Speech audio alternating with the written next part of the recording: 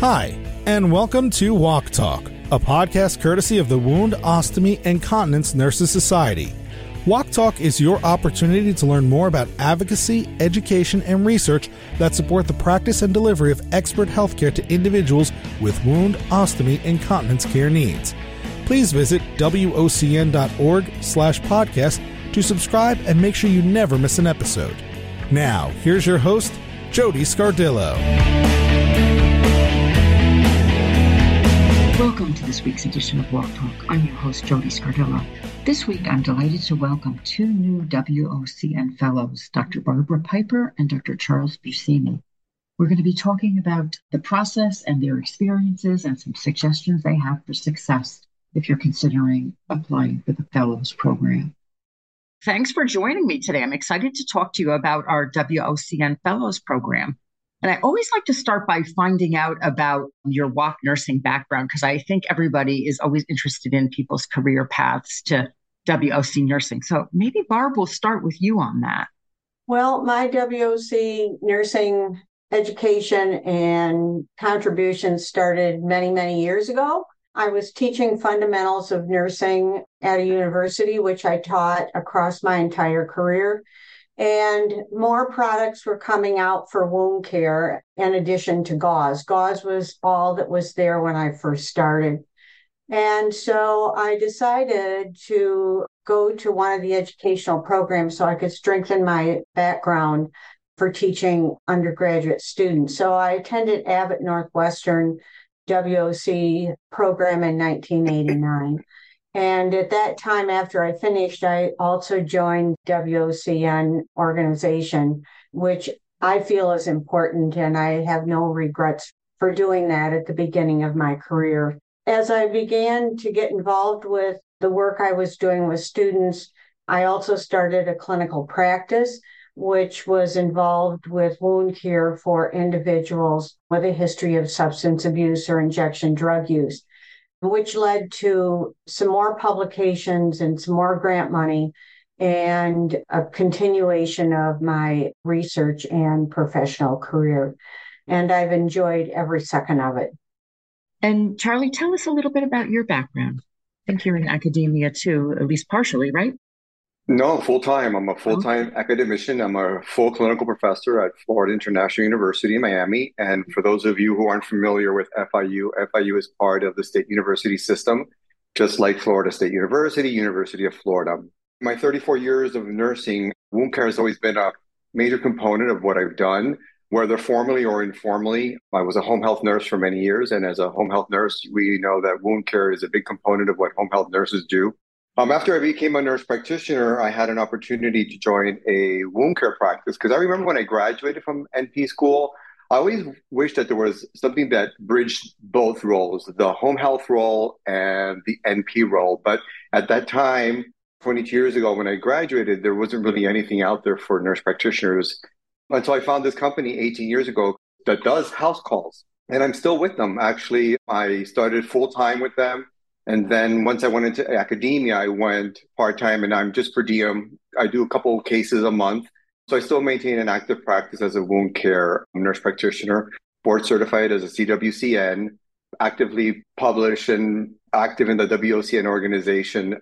And I try to inspire wound care in my students. I teach in the family nurse practitioner program as well. And I give a lecture every year on the role of wound care from a primary care provider point of view. And that's it. I'm just excited with being here and everything that's happening in the organization. And so you both are members of the inaugural WOCN Fellows class.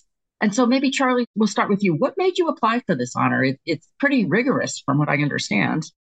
It is quite rigorous, and there's just a little bit of a story. So in 2021, I had always thought, I always wondered why such an organization as large as the WOCN did not have a fellows program when all the major nursing organizations had one. And it wasn't until 2021 when I think the American Association of Nurse Anesthesiologists did their inaugural program and inducted their inaugural class because a colleague of mine in the nurse anesthesiology department had become inducted. At that point, I was on the membership engagement committee, which I still am for the WOCN. And I reached out to Heather, who is the admin liaison to our committee. And I said, I'm interested in creating the fellow program for the organization. What do I need to do? So she said, why don't you develop a small proposal and I will take it to the board. And that's what I did. I wrote a very small, brief proposal highlighting what other organizations have done, the major nursing organizations, and it was submitted to the board. It got back to me that the board was interested in creating the fellows program and they wanted to develop a fellows exploratory task force if I would chair it, since I had brought the idea forth. And I said, of course. So I assembled a team and we got to work. And for the next 2 or 3 months, we exhaustively looked at the criteria for all the major nursing organizations, focusing especially on the nurse anesthesiology organization because they had just created it. So a lot of it was modeled on how they did it. I presented it to the board as the chair of the task force and later found out that the board approved it and they were going to move forward. Most of the criteria that they used was based on the criteria that we submitted as a task force. In the spirit of transparency, none of the task force members were afforded automatic fellowship. I had to apply just like everybody else. And you're right, it was quite rigorous. The essays were quite involved. Letters of recommendations were very, very involved as well. And I feel proud because the fact that I had to go through the process, in spite of it being my initial idea, being chair of the task force and bringing it to the board for approval, I just glad that I had to apply like everybody else. Wow, that's great. And how about you, Barb? What piqued your interest in applying for this? What piqued my interest in applying was when I looked at the posted website for it, I thought to myself it would be a neat experience to look across my career in terms of my accomplishments with this organization and within this profession. So I used it as a way of self-examination per se. I was not part of that original committee. I did not know ahead of time that it had even formed. So mine was strictly a way to look at what I accomplished, what I would still like to do, and things of that nature. And then you also have the FAAN honor, which is the Fellow of the American Academy of Nursing. How was that process different than the WOCN? That process took place a million years ago. Okay. It was actually 1992. So to tell you how they compare, I can't. But I will say that the American Academy of Nursing does have an outstanding website with a lot of detailed information about what they require, some examples of their requirements. And so Charles, he used the nurse anesthesia site. I looked a lot at the American Academy of Nursing site, and there are other groups too, but it just gives you an idea of how you can respond to questions, how you can get organized if this is something you want to do. So it was strictly self-evaluation for me. I wanted to see where I fit. And I think one of the clear distinctions between the FAN and FANP and ours, and at this point, the nurse anesthesia, is the fact of sponsorship. Because we were inducted as an inaugural group, there aren't established sponsors. But in our proposal to the board as a task force was that we would evolve eventually as more fellows are inducted into the WOCN, where it would be formed like the other organization would be a sponsorship model. I could be wrong, but I don't believe the Academy was always based on sponsorship either. I think they had a strong focus on mentorship, that it was best if you had someone who was an Academy member mentor you through the process. Over the years, they've become more and more and more detailed in their whole program, which will possibly happen even with the WOCN program. But it is interesting to look across different models to see at this point what will work for a candidate. So you both did the process as it was set up. And so how did you find that? And do you have any tips for somebody that may be considering applying for this coming year? Well, for myself, when you're in academia, you're a little bit of an advantage because especially if you're going through promotions, you have to look at your teaching, your service, your research and scholarship. So you develop and amass a body of work that could be applied to aspects that the WOCN fellowship requires. But I also don't want to frame it in a way that it discourages those who are clinicians and who are doing excellent work in clinicians and who are impacting not only locally, nationally, and globally their work as clinicians. And that's why I've always kept the clinical practice, because I wanted to make sure that I've always tied, whether it's my teaching, my service, and my scholarship and research, to my clinical practice as a wound care nurse practitioner. I think what you need to look at is what impact have you had on patient care, patient policy in your area of specialty? How does that impact other areas as well within nursing? And I think the best way to go about it is to do a self-assessment and a self-evaluation. And it can be quite eye-opening to see what you've done and what you haven't done, and identifies gaps. Even at this level where some of us has reached, there are still areas where I know that I need to make sure that I focus on to improve on and to make more of an impact. I would like to add a couple points. And one is this I've seen with some mentoring that I've done within the organization, and that is keeping an up-to-date curriculum vitae or resume, if you want to call it that, and making sure that what you accomplished is put on that CV, because some of the questions that you respond to for this application, or I'm sure for others, you have to use your CV and you can cut and paste certain things. And that helps a lot. If you do not have an up-to-date CV, it's just going to make everything a longer process. So I highly recommend that. I also recommend, as Charles said, look across your career and what you were able to accomplish, and think about your greatest contributions or how you significantly impacted something or you significantly improved something, and was this sustained over time, so that you can, it's more than just one little thing at a time. You have to show how everything pulls together and shows growth. And so having those pieces ready for you to pull them together will mean a tremendous amount. So that's just like updating your resume or CV every time you do something, so that you're not going crazy the next time you need it for something.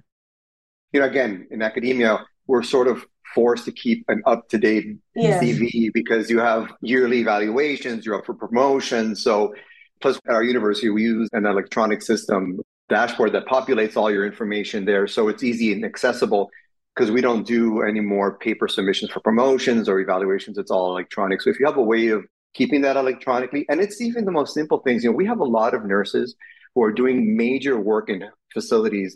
They're on committees, they're on pressure injury committees, they're on ostomy committees, they're on continence committees. And a lot of these committees do a lot of work. And this is a good opportunity to take that information, create an abstract, submit it, do a quality improvement project in your facility and publish it. These are the things that little by little start building your resume, building your level of expertise in your clinical area. And I think those are the tips that I would probably give out for somebody who is starting off wondering, how can I, in 5 to 10 years, become a fellow? And if you're that seasoned clinician, like Barb said, pull all that stuff together, get it centralized, and see what's going on with your career and what impacts you've made directly. And I always tell people what impacts you've made on patients and patient care, as well as on the profession. And with a couple of the nurses that I've worked with the last couple of years, after their abstract was accepted, because I try to take things in chunks when I work on a one-to-one, and I would say, okay, now this presentation, this poster, this presentation can be part of your professional record, of your CV. And this is a way that you can note it on your CV. And I always get this, and then because the WOCN puts those abstracts in the journal, it counts as a published abstract. So then I'll give them an example. This is how you can put a published abstract in your CV. And it's that working with a mentor and building these pieces that help, I think, a person look globally in terms of what they were able to accomplish also. And I think it's networking and establishing relationships, not only amongst ourselves. I was very fortunate. We have a very large university. We have more than 55,000 students in our university. It's one of the largest in the country. And we offer degrees in all types of disciplines. And I've been able to partner with a researcher from the biomedical engineering department who had created an instrument that measures wound healing using near infrared light in diabetic foot ulcers. And she, 8 years ago, reached out to the dean and said, do you know anybody who's a wound care specialist? Because I need someone who's a clinical expert. And I've been working with her for the past 9 years. We've submitted R01s. We're just working right now on a $2.1 million grant through the NIH. These are those opportunities that don't think that it has just to be within nursing or healthcare. Branch out, really see what's going on in your industry, because those people who need you as a clinical expert, I may not be the PI or the co-PI, but I am the clinical expert when it comes to terms to her research. And so the application says expertise in education, research, policy advocacy, quality, member engagement. Do you think a person, based on your experiences, has to be like a rock star in every one of those areas to be successful? Or what are your thoughts on that? I would say no. I think a person can possibly have a little bit of expertise in lots of different areas, but it's important in an application like this to highlight what a person's maybe primary and secondary strengths are, so that if this person is a rock star in writing grants, and then those grants being funded, and then it having this impact, this impact, this impact, that's great. Maybe that person is a rock star in evidence-based practice, and from the project that was done, it impacted the healthcare system this way, this way, this way. So that a person, to me, does not need to be an expert in everything, but the individual needs to be able to state how their expertise really highlights their profession, the effect on the organization, the effect on patient care. So it can be primary, secondary pieces, or maybe it's just 2 or 3 parts of your career that you want to focus on. It's knowing what to highlight and highlight well. And again, for me, I always go back to clinical practice. I'm an excellent clinician, and I made sure that I was a rock star clinician. And because I was a rock star clinician, it informed my research and scholarship. So I used my clinical practice as a source for my scholarship and my research. I may use it as a source for my service in the WOCN, and I use it as a source for my teaching. Finding ways, even though I'm not in a WOC program, I find ways to make sure that I incorporate WOC concepts in my teaching as a family nurse practitioner or professor, whether it's giving a lecture, whether it's tying in my clinical practice in the classroom so people can see how you can use real world experiences when you're teaching. So again, for me, the rock star is my patient care, and everything else just falls in place because that's what I use to inform everything else, other components of what I've done in my career. And so, Barb, you have that expertise in the people who use injectable drugs, and you practice there, and then you've written widely on that topic. And so that's sort of the same thing Charlie's saying, too. The pieces start to build. So, and there's a recommendation letter that's required. So when you approached whoever wrote your letters, what did you ask them to do? Did you say, I just need a letter, I want to be a fellow? Or did you give them some direction about what would be a supportive and positive thing to say about that? In my case, what I did was I framed it within the 3 components. I had a colleague in my clinical practice who is the regional director of the clinical practice, so she could speak on my clinical practice. This biomedical researcher, I framed her letter as regards to my contribution to wound care. And then from my teaching component, the chair of my department framed my contributions in WOC nursing as far as teaching excellence. I would like to add to what Charles said, and I think for anyone asking for a letter, it's critical that the letter writer is given information about the purpose as well as just general information about what the individual is applying for. so that that person has an idea of some of the things that should be highlighted, as well as highlighting yourself to that individual, but making sure they understand what the organization is and why you need this letter and the importance of it versus just saying, I need a letter and a story. So I agree 100% with what Charles said, and I would just make sure that the letter writer understood what the fellowship is for this organization and the purpose of it. And then you, as the applicant, also have to write an essay, I believe. And so I'm thinking also that you probably are sort of highlighting the same things you're asking your recommendation person to do. But will you talk about some important things to put in that essay if I were thinking about doing that? Well, an essay is, as the word says, it's an essay. And I think because some of the wordage for the essays sound similar to the words requested for the CV components, like put your publications here, put this there. And so an individual needs to understand that it's not just where it says, give an essay of X. It's not just you listing any longer what your publications are or what all the grants are or what all the evidence-based practice projects are, but looking hard at that, the components in what that essay is to be, and writing it as an essay versus not bullet, bullet, bullet, bullet. And so I think an individual needs to keep that in mind. An essay can take time to write because it is more than just a bullet. And I agree. Sometimes it's hard to do a self-examination and then write your life in a way that you're telling a story.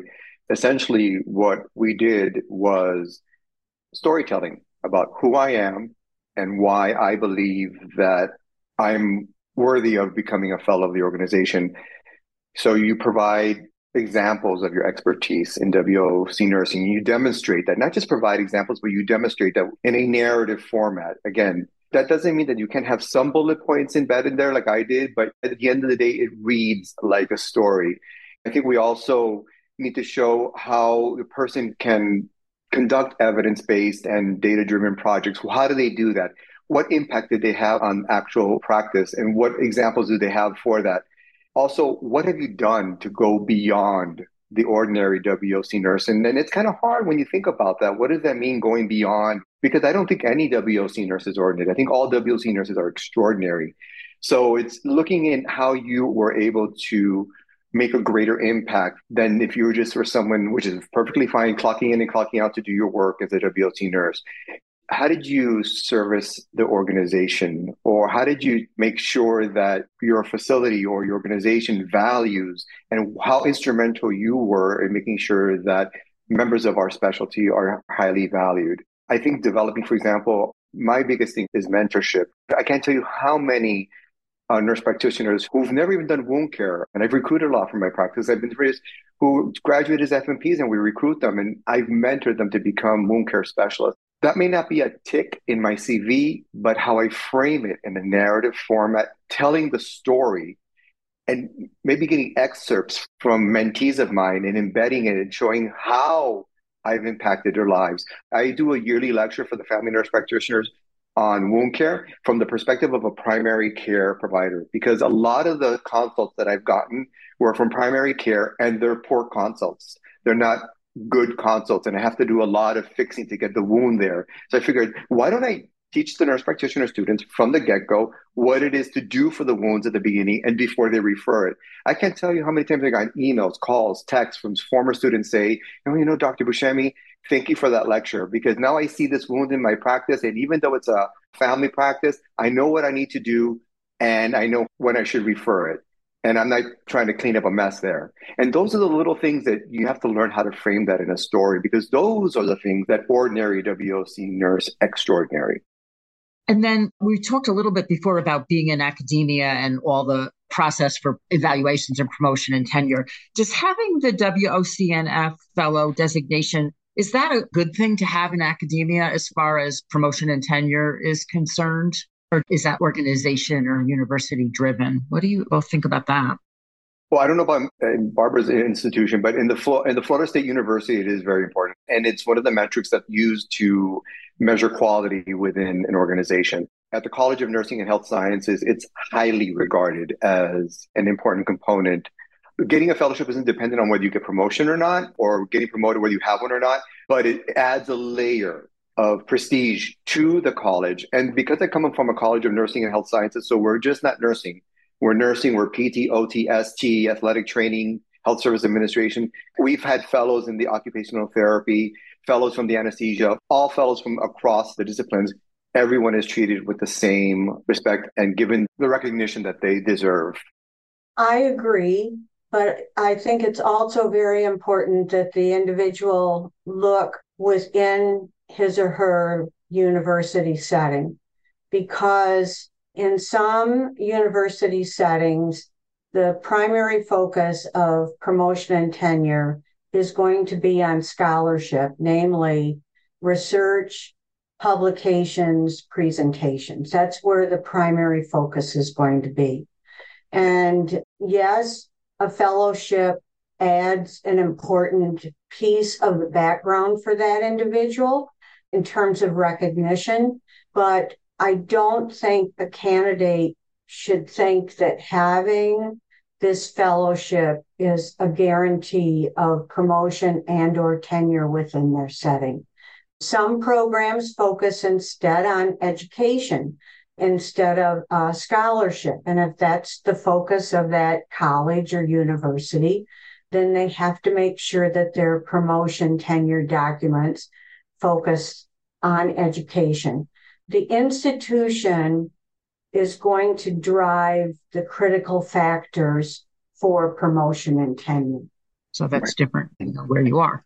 Right. And in my case, I'm on a non-tenure track. So when I started off as a clinical assistant professor, and now I'm a full clinical professor. And the way we get promoted, there is a component of research and scholarship, but since research is not the major focus of non-tenure faculty, we also get evenly weighted our service and our teaching versus someone who's on a tenure track. The primary, as Barb said, is the research and scholarship. And so say I'm that newer, younger clinician who wants to be a WOCNF in the future. You talked a little bit about putting things on your CV and really accounting for the different projects and things you're involved in. Is there anything else you would suggest as far as trying to build a portfolio of good experience for that goal? I would strongly recommend certification in WOCN CV. I can't emphasize that enough. I think it is so important. I would recommend that. The other is membership within the organization. To me, both of those are just critical.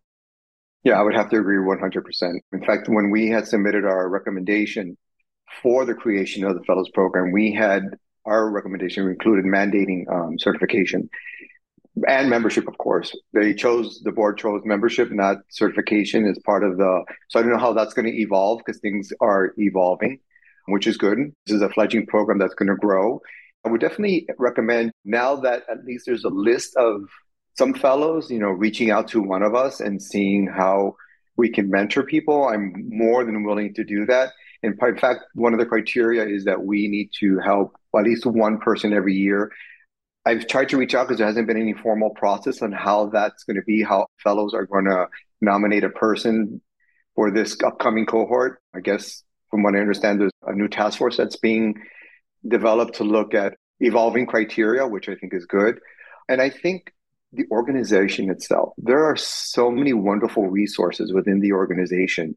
Even that community boards that we have on our website, they're so good and they're so vast. And the connections that you can make can be lifelong and impact you both from a clinical standpoint, from a policy to practice to academia. So I think they're starting to develop those connections is what I would do. But definitely what Barb said, the first thing I would do is make sure that you try to get your certification as one of the clinical specialties.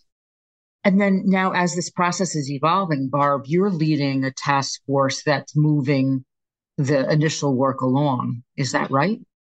Correct. We were asked to look across everything that has been done to date and get input. Should it be tweaked in some ways? There's still an awful lot, as Charles said, needs to be done, but we are moving forward, and it's a beginning group, and it's just going to take some time to totally evolve. Because I'm on that group, I have to be careful with what I share, Jody, in terms of that. But the application process will start after the first of the year, and you'll be able to see any of the changes and the information that's there. I know that we've decreased the number of reference letters from 3 to 2. I believe we also agreed that we thought that certification was important. So we have added certification in, to my knowledge, but all of that will be spelled out in full come the first of the year. So say somebody goes through this whole process and is unsuccessful. Would you, if somebody sought out your opinion about that, what would you recommend? Retry? You know how if you lose an election, sometimes you retry again or get some other appointment. Sometimes you'll relook at what you submitted and retry. What would you suggest about that? I think Barb has more experience with that because I know that there's, from the fan side, not many people get in the first try. It's in the second and third try. An individual can always, currently, retry with the WOCN. The issue is there is a reason that the person was not awarded the fellowship. And that individual has to be willing to sit down and look very hard at possibly what the questions were and how that individual responded and what can be changed. And to me, that would best be done with a mentor or with, if you want to use the word sponsor. But it is hard to look at yourself when there's been a failure. That's not easy to do. That is very, very challenging to do.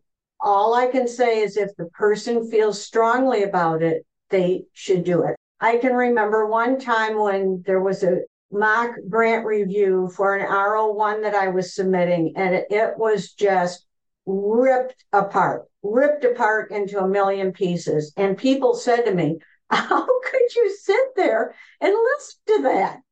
Well, if you're going to grow and learn, you have to work with someone who understands the process and really strive to improve because of what that person said. And for us, it worked. We got that grant, and it was just by the hard listening. And it takes a lot of that hard listening and redoing. You probably have experienced the same, Charles. Of course, in many aspects, we're really forced to examine where you need to go to make improvements. And I think, I don't know how many applied for our cohort and how many got rejected. Even though I was on the exploratory task force, I was not privy to any information. I was treated as an applicant like everybody else. And I don't know what's going to be done with this second cohort coming in. So I don't know if the rejection letters are going to have some information with regards to why they weren't accepted.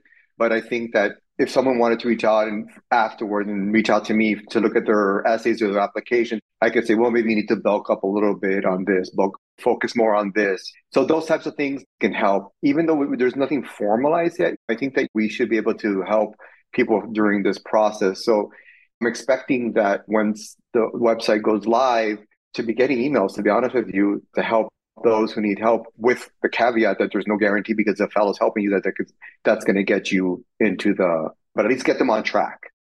Now, I'm not good at memorizing numbers, but when they published the article in JWOCN about the fellowship, they did state how many people applied, how many were accepted. And do you know, Jody, is it around 6? I thought it was in that article, but they did release those statistics. I swear they did. Those statistics are out there for people to see. Oh, good. I didn't know that because the only thing I saw was when they published our pictures with the announcement. Is that the article you're talking about? That's the article. And I can't remember if that was announced at inauguration either, that there were Right. X number of applicants. And I think, are there 12 in our cohort? Yes. Yeah. Yes. That number, I do Yeah. remember. Yeah. Yeah. And then, well, for both of you, is there anything now you were successful, which is great, but is there anything now that you've looked back on that experience that you felt like you should have added to your application, or, oh, I could have done a better job at this part of it, or any other things that you might pass on to somebody that is considering this for the next year? I probably would have worded the essays differently now that I have a broader understanding per se and have looked across different documents. But other than that, I would leave what I did alone. I agree. After I submitted it and you click enter and it's all there already, I was like, God, you know what? I have so many close friends in academia, but it's such a vulnerable process. And part of you doesn't want to share because, God forbid, you go through the embarrassment of not getting it. I wish I would have shared my essays with some close colleagues just from an editing standpoint to make sure that it tells a story that I wanted to tell. And did the process make you think of other things you might want to do professionally? Pique some interest in, oh, this hasn't been a strength. I might want to add this to my professional plans. For either of you, any of that? It pushed me to get appointed to the editorial board for the JWOCN, which is happening. And I'll be section editor for wound care. So different skill set to add to everything else. Correct. Nice. How about you, Barb? Well, I'm at a totally different place in my career, and I did the section editing, which was an outstanding experience. I've been on a lot of committees, but I have not been elected to the board. So, but at this point in my career, I'm happy with where I am. And I do a lot of volunteer things, and I'll help in any way as a volunteer like that. That's a nice place to be.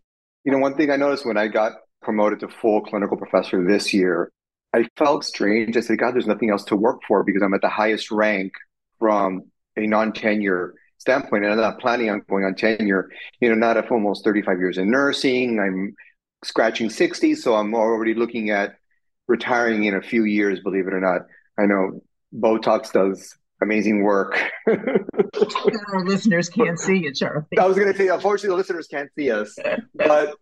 And you can tell I like to joke around. But I think what I like about where I am in my career, that I'm at the point where I can pick and choose what I want to do and partake in what I want to do. And I don't have that pressure of academic promotion per se anymore. So, well, what else is important? You told us all kinds of things that were really good information. I think will be really good for people who might be considering applying for the next fellow program. So anything else important that we should have talked about that I didn't ask you about? One of your questions, Jody, is about international members. And at this point in time, being an international individual does not have an effect on the application. What does have an effect is the person being certified, board certified, within the WOCNCB, as well as being a member of the organization. But currently, the application does not ask for country of origin or country of life or anything like that. So that's interesting. The other is some of what the group is looking at long term, that eventually, I'm not sure when, but there may be honorary fellows, which are those individuals who are not WOCN nurses. That's something that's been recommended, but it has to be totally written up. The other is to award this to individuals who are deceased. And we currently do not have guidelines on that yet either, but those will evolve, I'm sure, over time. And the other is the living legacy, which is a fellow who has enduring and substantive work. So there are a lot of other categories per se that I think will evolve within this. It's just going to take some time. I'm glad to hear about the honorary fellows because the task force for the Fellows Exploratory Committee, that was one of the recommendations that we submitted when we presented to the proposal to the board. So I'm glad that that's going to be happening sometime. Well, I didn't say happening. I said it has to be developed and looked at. That's being developed. Hopefully it will happen. It's on the list of things to address. To look at, yep. Well, thank you both for joining me for today. I really appreciate having you, and I learned lots about the fellow program. So I'm thankful, and I think our listeners will be really happy to hear what you have to say. Well, thank you, Jody, and it was wonderful, Charles, to work with you. Same here, Barbara. It was a wonderful experience. It was wonderful being inducted with you on the inaugural class. Thank you for listening to this episode of WOC Talk. Please visit WOCN.org/podcast for additional details about this topic and the speakers. You can also get more information about subscribing to this podcast so you never miss an episode, and to get the latest news and information from the WOCN Society. Again, that's WOCN.org/podcast. We look forward to having you join us for the next episode of WOC Talk.